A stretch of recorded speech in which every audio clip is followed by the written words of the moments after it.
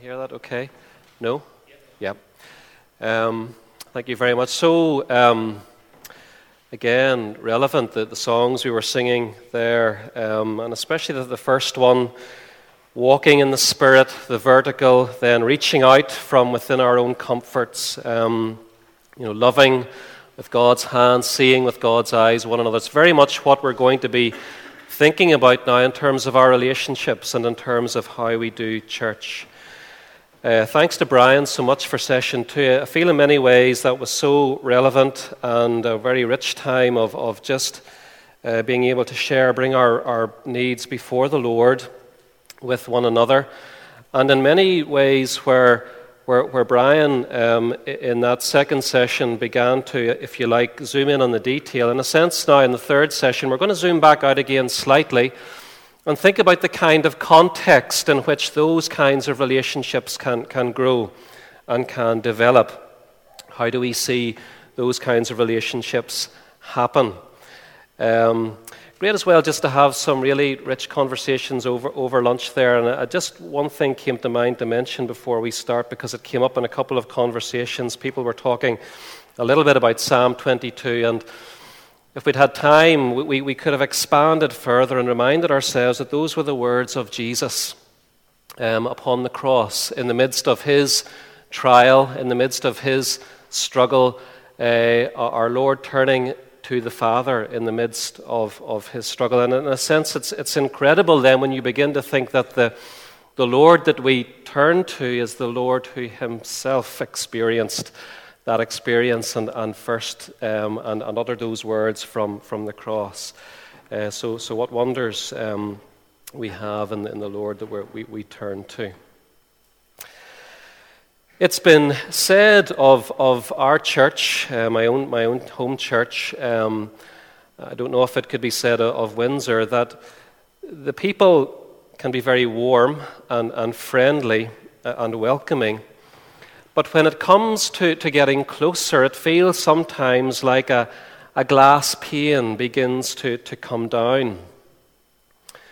And the question then for us is, how do we really get to know one another's needs? How do we bring relationships to the point that we were in those little groups of 3 just before lunch? How do we connect with each other so that we are loving one another as God has loved us?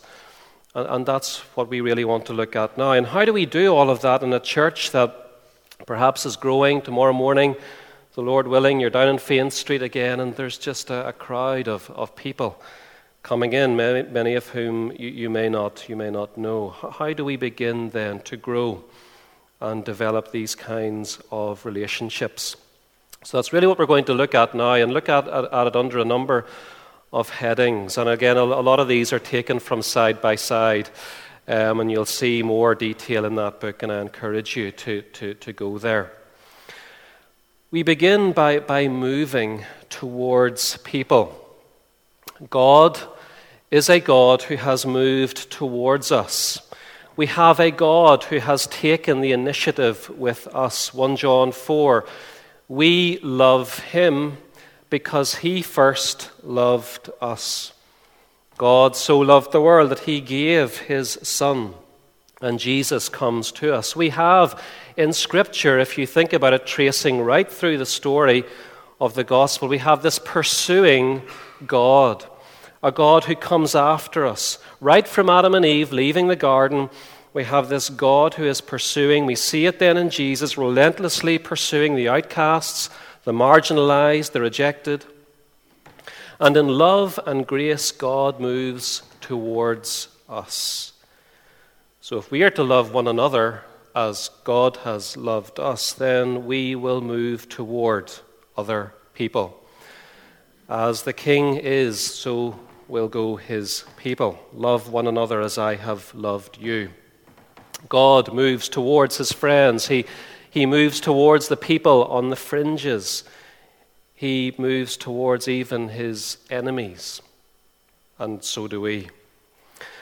And so we come to church with that attitude, with that mindset, as we've just been seeing. with the eyes of God. We come to home group. We bump into people with that attitude, shaping our interaction with them. We may move towards people physically. We may go over to them. It may mean a call. It may mean a text. But in all of it is that direction of moving towards. And then what do? Well, we greet. We make an introduction. 1 Corinthians 16:20, all the brethren greet you. Greet one another with a holy kiss. Now, it's one of those one another's that we say, that's just cultural. But get the one anothering there of the greeting. What it really means is that we welcome, we receive joyfully, we take the person to ourselves. That's the idea, actually, of embracing. It's a really important word, actually, in the New Testament, the word greet. It appears very commonly, but it's usually at the end of the epistles in the New Testament when we've usually lost interest in what's happening. But remember, this is inspired scripture as Paul is greeting personally those that will receive his letters. It's there for a reason. A quarter or so of the instances of the word greet in the New Testament appear at the end of the letter to the Romans. That great letter that is all about the gospel, all about what Christ has come to do for us. And Paul has just opened up for us in wonderful, rich detail all that Christ has done. And then what's the great implication of that for Paul in his relationship personally with the people that will receive this letter? It's that he greets them, he welcomes them. I take you to myself. On the basis of all that Christ has done, I welcome you. I greet you. It's one of the first implications of the gospel for our relationships. Now, not all churches are huggy. I don't know whether Windsor is a huggy church or not. We're not very huggy at Killicamean, although we're kind of moving in a huggy direction. But the idea that Paul is getting at there is that we greet one another with familial warmth, with the warmth of family, as brothers and sisters. We have been welcomed and greeted by our Lord, by our Father in heaven, and so we welcome others. And as we receive and accept others, we do it to the Lord. Tomorrow morning, when you see that person that you've never seen before and you greet them with familial warmth, listen to what Jesus says. He says, whoever receives one of these little children in my name is receiving me, and whoever receives me receives him who sent me. We do it as to the Lord. Are there priorities about who we should greet first? There does seem to be an emphasis in Scripture about us moving towards what the Old Testament will call the alien, the foreigner, welcoming them. So the people that you don't know, the people that you haven't seen before, they seem to take a priority. The people on the fringes, the people who seem to be on their own, who wander in and out and don't seem to have anyone with them, they seem to take the priority. So we greet on the basis of how God has dealt with us. We move towards and we greet, we accept, we welcome with familial warmth. Well, you've greeted, you've welcomed the person. What happens next? Do we just stare at each other? At this point, my children will be going, awkward. This seems to be kind of the term that we use today. And of course, it can feel awkward. We all know what that's like. What we want to begin to do in terms of engaging with people is to have thoughtful conversations. It happened before lunch. It happened over lunch, I'm sure. We have thoughtful conversations with one another. I would emphasize the thoughtful part of this. Thoughtful means that you are focused on and paying attention to the person that you're engaging with. You're You're taking in, you're processing what they're saying, and that this then is directing the flow of the conversation. It's one of the things that can cause a conversation to fall a bit flat is when I'm distracted. I'm more concerned about what you are thinking about me than about what you're actually saying to me. Or I'm distracted by the time, or I'm distracted by needing to go and talk to someone else. And of course, there are all kinds of distractions that can come in and can break up that thoughtful tracking of a conversation. One of the big distractions, of course, these days is screens, our screens. This really came home to me over the summer when I was off. And over the summer, if you're off on leave, you want to get a break from everything. And yet we would find ourselves, my wife and I, sitting down, and I would then be checking, who's been emailing, the notifications are on, there's a little ping. And of course, the whole thing was so distracting. There was no winding down, no relaxing, but no focusing attention on the person who was there. We've got to be so careful about the technology and the distractions that can come in and can begin to distract us from the person that's in front of us. So engaging the person, having thoughtful conversations. We need to think about what I've called there the verbal handshake, as it were. There are standard icebreakers which can help us as we meet people. The how are you? How's it going? I love Brian's illustration about the former pastor here, Roy. So relevant, that kind of... we all say the kind of, how's it going? What about you? As a kind of a greeting, an icebreaker. And yet, there's something that then moves the conversation on when you do, as Roy had done, which was, how's it really going? How are things really going with you? Or we just ask the question again with that little bit more intention. How are you? It may go on, haven't seen you here before. Weather's not bad. I know the weather is always a topic of conversation in this part of the world, but even a conversation about the weather can be significant if there is loving intention behind it. If the goal of that conversation is loving engagement, even a conversation, do not dismiss conversations about the weather. There are even the non-standard greetings. One that I kind of have to try and employ every so often is, I'm really sorry, I've forgotten your name. And sometimes it's better just to be honest about that. We're expressing a humility. There may be someone that turned up at church last week for the first time, and tomorrow you spot them again, and you go over, and they had told you who they were last week, but you've just forgotten. And don't be afraid to say, really sorry, just remind me of your name again. There's a humility to that which is honest and authentic and I think bears the fruit of the Spirit in it. So that verbal handshake. And then where do we go next as the conversation begins to open up with someone? Now remember the aim of this. You're wanting to love your neighbour, love the person in front of you so that you can begin to understand their needs and care for them and pray for them. So we're wanting to get then to those needs that we've already been thinking about in the first couple of sessions today. How do we move from those initial aspects of conversation through to someone's need? We're wanting to get then to what's important for the person. And that's where the third point there comes in, that following the affections. Because in a sense, when we're talking about getting to someone's need, we're getting to what's important, but we're getting to what's on their heart.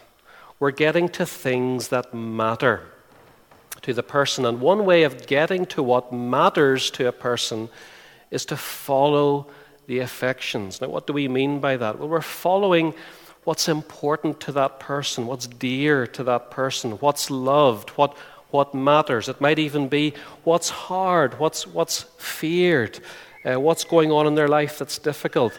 But in that sense, it still matters. It's why conversations often go on to children and family, because those are the things that matter often to those who have families. Of course, we've got to be careful because there are many single people in our churches and those without children. And we're wanting to still follow the affections and find out those things that are important to that individual person. So we follow the affections. We'll come back to that again in a moment. We also want to look for signs of life. It's another way of putting that, following the affections. Look at the things in the conversation that tend to make a person brighten up and come to life. What animates them? What are they keen to talk about? When do they seem to brighten up? It's often a clue again towards the heart and towards the things that matter. Sometimes, even though we pursue conversations in that kind of way, things may go flat for all kinds of reasons. Maybe someone else is distracted. Maybe the person you're engaging, they need to move on and get away. Maybe there's something hard and they're not ready to talk about it or to talk to you about it. That's okay too. And if you're sensing that, if you know the person, you might want to pursue that a bit further with them. But if not, then it might be right in love and in grace to just draw the conversation to a close, and in the meantime to pray for the person and be ready to follow up again. Sometimes, though, we will get to those things that are important for the person, and it's then that we begin to think about prayer. Again, we were doing that at the end of the second session. If the conversation begins to move on to those things that are important, the things that are on a person's heart, the likes, the dislikes, the hopes and fears, and then you begin to take them to your heart. What matters to that person begins to matter to you. It's how God has loved us, and it's how we want to love other people. And on some of those occasions, then, it might be right to ask, again, depending on where the relationship is at, how can I pray for you in that? Let me know how I can pray about that. If not, then at least we leave the conversation, we know a little bit more about the person, and it invites us to pray in a more intelligent way for them in the future, and then to return at a later time to engage them again on that point. So remember, we're talking about how we begin to get to that place where we're loving people, knowing their needs, and able to pray for them and to care for them well. We're saying that we begin by moving towards and greeting. And we've seen then about how we begin to engage with thoughtful conversations that follow the heart. But how then do we take those relationships further? How do those relationships really begin to grow and to deepen? Well, there are a number of ways that we could angles that we could come in at that, but one helpful way is to begin to see the good in people, in a sense begin to enjoy the person. It's one of those aspects of friendship, isn't it, that we enjoy our friends. So we focused on those initial conversations. Some of that keeps carrying through. We keep repeating thoughtful conversations. That just becomes the normal currency of our interactions because it's how God loves us. We follow what's important. It's always good to get to think of how we will pray and connect the person's life with the living God. But how does this one anothering grow? One of the key things, I think, is the building of trust, because in a sense, real one anothering, real sharing and disclosing will happen whenever there is trust between people. And as a general rule, that kind of trust will grow as friendship grows and as we do see the good in one another and begin to enjoy one another in the way that God enjoys us. Zephaniah 3:17, it's a wonderful verse of Scripture, a favorite for many people. Listen to these words. The Lord your God in your midst, the mighty one, will save. He will rejoice over you with gladness. He will quiet you with his love. He will rejoice over you with singing.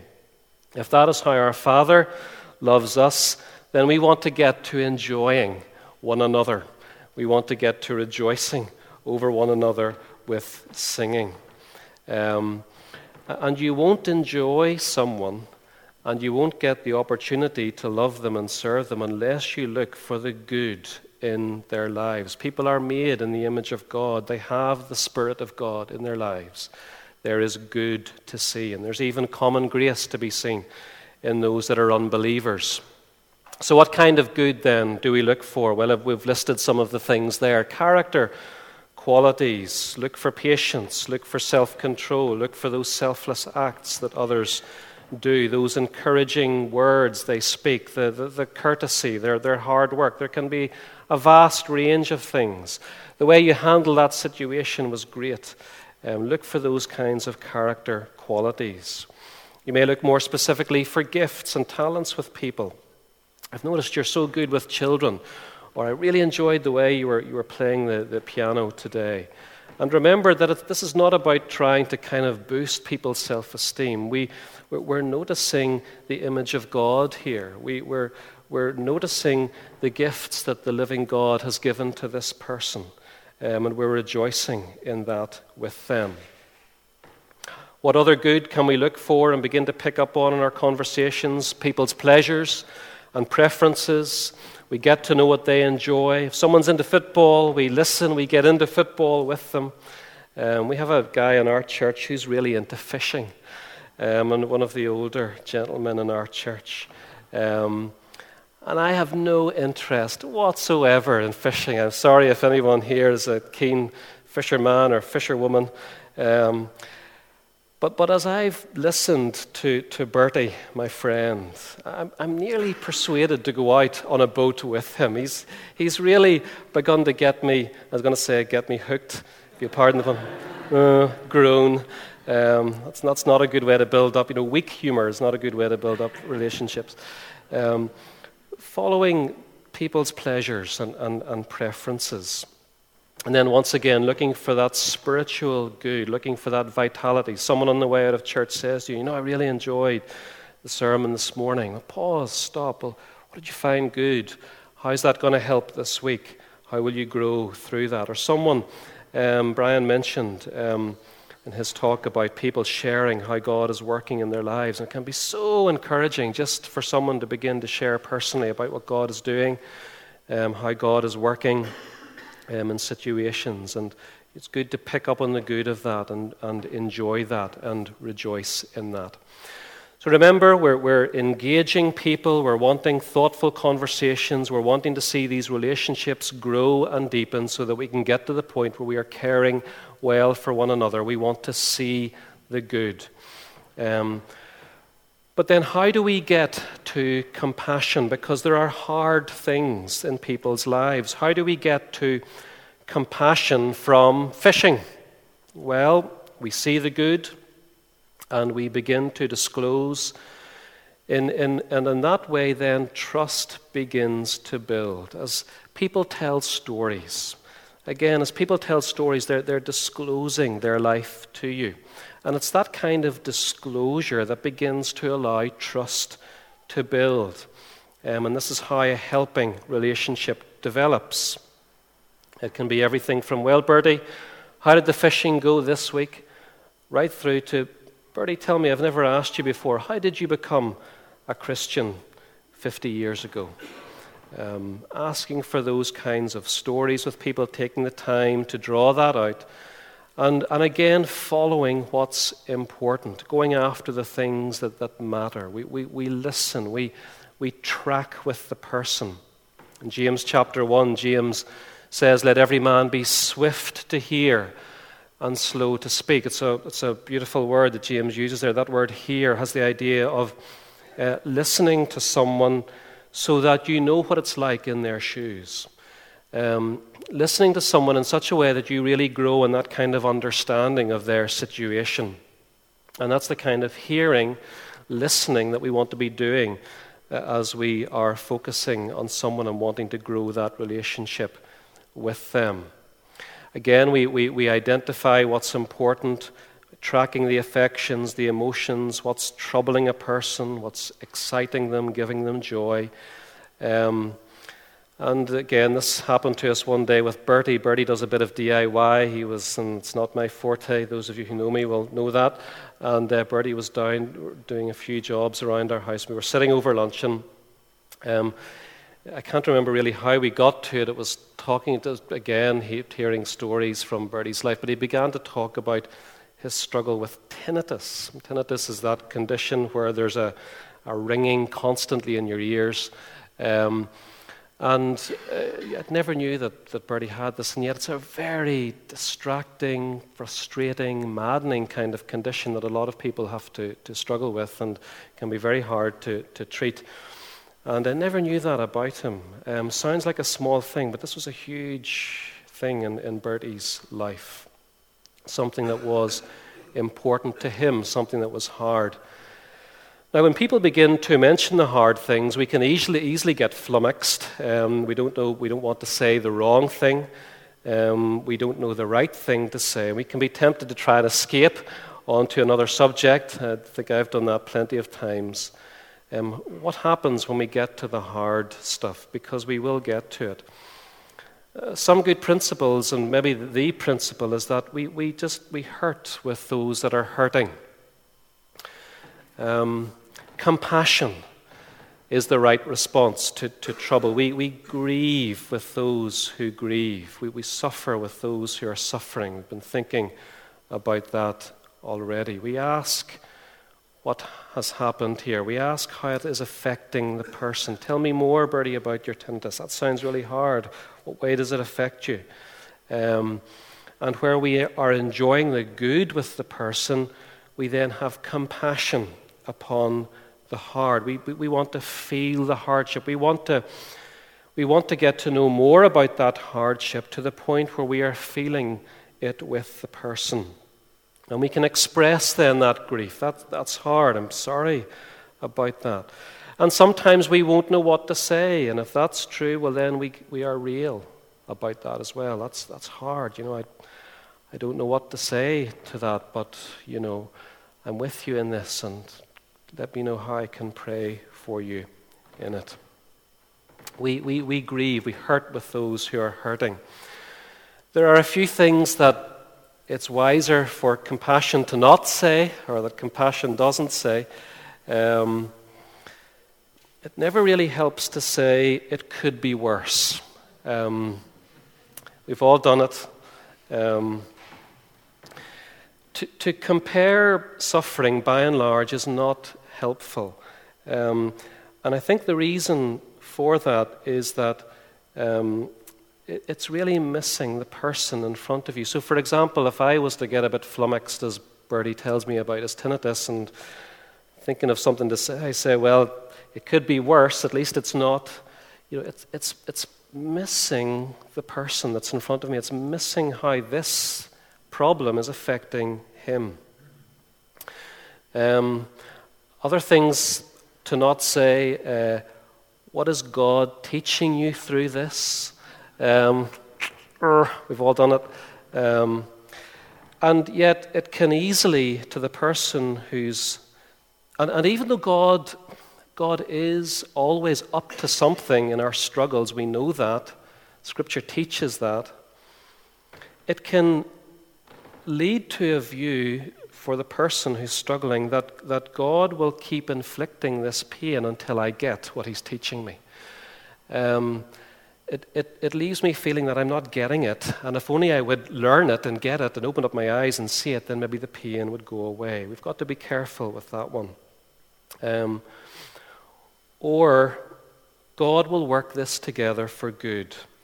Now, Romans 8:28, I love the verse. I feel so sorry for Romans 8:28 because I feel that in some ways, because we can be so aware of how it's been mishandled, that sometimes then we fail to actually use the riches of the truth that are contained in Romans 8:28 for people. And the difficulty sometimes is that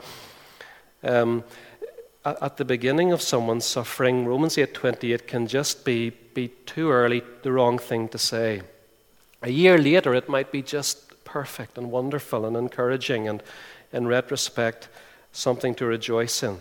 But we've got to be careful with our timing. And again, it comes back to understanding the person that's right in front of us, why we need to take that time to get to the heart and to get to how things really are. The other thing, these must be, I must have written down all these ones that I've done in the past here. The other one to not say, or to be careful about saying, is if you need anything, anytime, please call me. Because by and large, the person who is struggling often won't call. They don't want to burden you. And sometimes we can say that, feeling that at least we've kind of discharged some kind of duty. And it's back to that idea of pursuing. God being this pursuing God, we go after instead of waiting for the person to come. One of the great dangers of counseling, and that most people are coming to you, and you miss that really the overall dynamic in Scripture is of pursuit. Shepherds go after sheep. So compassion then. Compassion is humble and is careful. There's a humility which may not always know the right thing to say. There's a carefulness which is sensitive not to hurt and exacerbate the suffering. And then we get back really to how can we pray? How can I pray for you? You may not know what to say. You may hit that brick wall in terms of thinking how to apply Scripture. And it's then that really that asking how you can pray, I think, comes into its own. What would you like me to pray for? There's a sense in which by asking that question, you really cut right to the heart of someone's need. Because whenever you force a person to think about what they want you to pray for, it begins it causes them to consider what their real need is. And the wonderful thing is that whether you pray with them in the moment or go off and pray for them, what you're doing then is you are, again, to come back to where we started this morning, is we're returning vertically and we're taking the living God, His Word and His promises, and we are connecting them with the person's need. That's what was happening in those groups of 3 that you were in just before lunch. In a sense, you're doing what all good ministry of the Word, what all good counselling does, what all good preaching does. It takes the Word and it connects it right down into the person's need. And as you have then heard that need and pray, you're doing that connection. Bertie may begin to open up about the hardship of being single all his life as he has been, about the loneliness, about the loss. And as I pray then, I bring the Lord and His Word to that need. Lord, You've promised You are with us always. But Lord, what does that mean for Bertie in an empty house every evening? Lord, grant that he may have a sense of Your presence and companionship when he's alone in such a way that it will be real to him. And Lord, grant him also those good companions that are part of living in Your body, those companions that are going to walk with him and encourage him and give Bertie faith to see and to even feel the reality of Your promises. Do you see how prayer is taking the need that we've come to as we've engaged the person and begins to take the living Lord and His living Word and His promises and connects those in real and living and powerful ways? Wonderful that we have this role in that kind of ministry of the Lord in our midst. And then we begin to as well as greeting, engaging, building that relationship, taking it deeper, praying, we follow up. We follow up. Compassion remembers. When the Lord has opened up a struggle to you, that someone has shared with you, and you've been affected by that struggle, we will remember. We will remember. We all know that, don't we? You've experienced the power of someone coming up to you and remembering that you had told them something of what you were going through, and they come up and they ask you about it again, they follow up, or someone who's remembered an anniversary. We all know the power of that. So we again pursue, we move towards, we call, we email, we track someone down. Tomorrow morning in the vast crowds that we pray will come into Fain Street tomorrow morning, you look out for that person that you saw last week and that you had a brief exchange with, and you go after them, you pursue them, you follow up. And we do that because God remembers. God pursues, God follows up. It's a theme throughout Scripture, the Old Testament. And God remembered Noah. And God remembered Rachel in her need. And the children of Israel were there in the land of Egypt, and they were groaning, not even towards the Lord. And God heard, and God remembered his covenant with them. God remembers, and we too will follow up. Some of us, as we hear all of this, we're feeling overwhelmed. We're thinking, I'm not cut out for this. This is just not me. Well, it is. And let me remind you that we have a real helper. You have the Holy Spirit. We all have this Spirit of the living God who pursues, who knows, who understands, who has compassion, who enjoys. We have this Holy Spirit within us, real, living, active, powerful. He was at work mightily in those triplets just before lunch and in those conversations with each other. The Spirit active all of the time. He's a helper to us. He's a spirit of wisdom and understanding as you're listening, as you're thinking, as you're engaging, as you're trying to get to what's on this person's heart. And you have in him all of the competencies that are needed to encourage and to instruct others. We have a real helper. Do not be afraid. Don't be discouraged. The real helper is within you. And then just a few last points about context. We are part of a bigger body. We can't do this for everyone.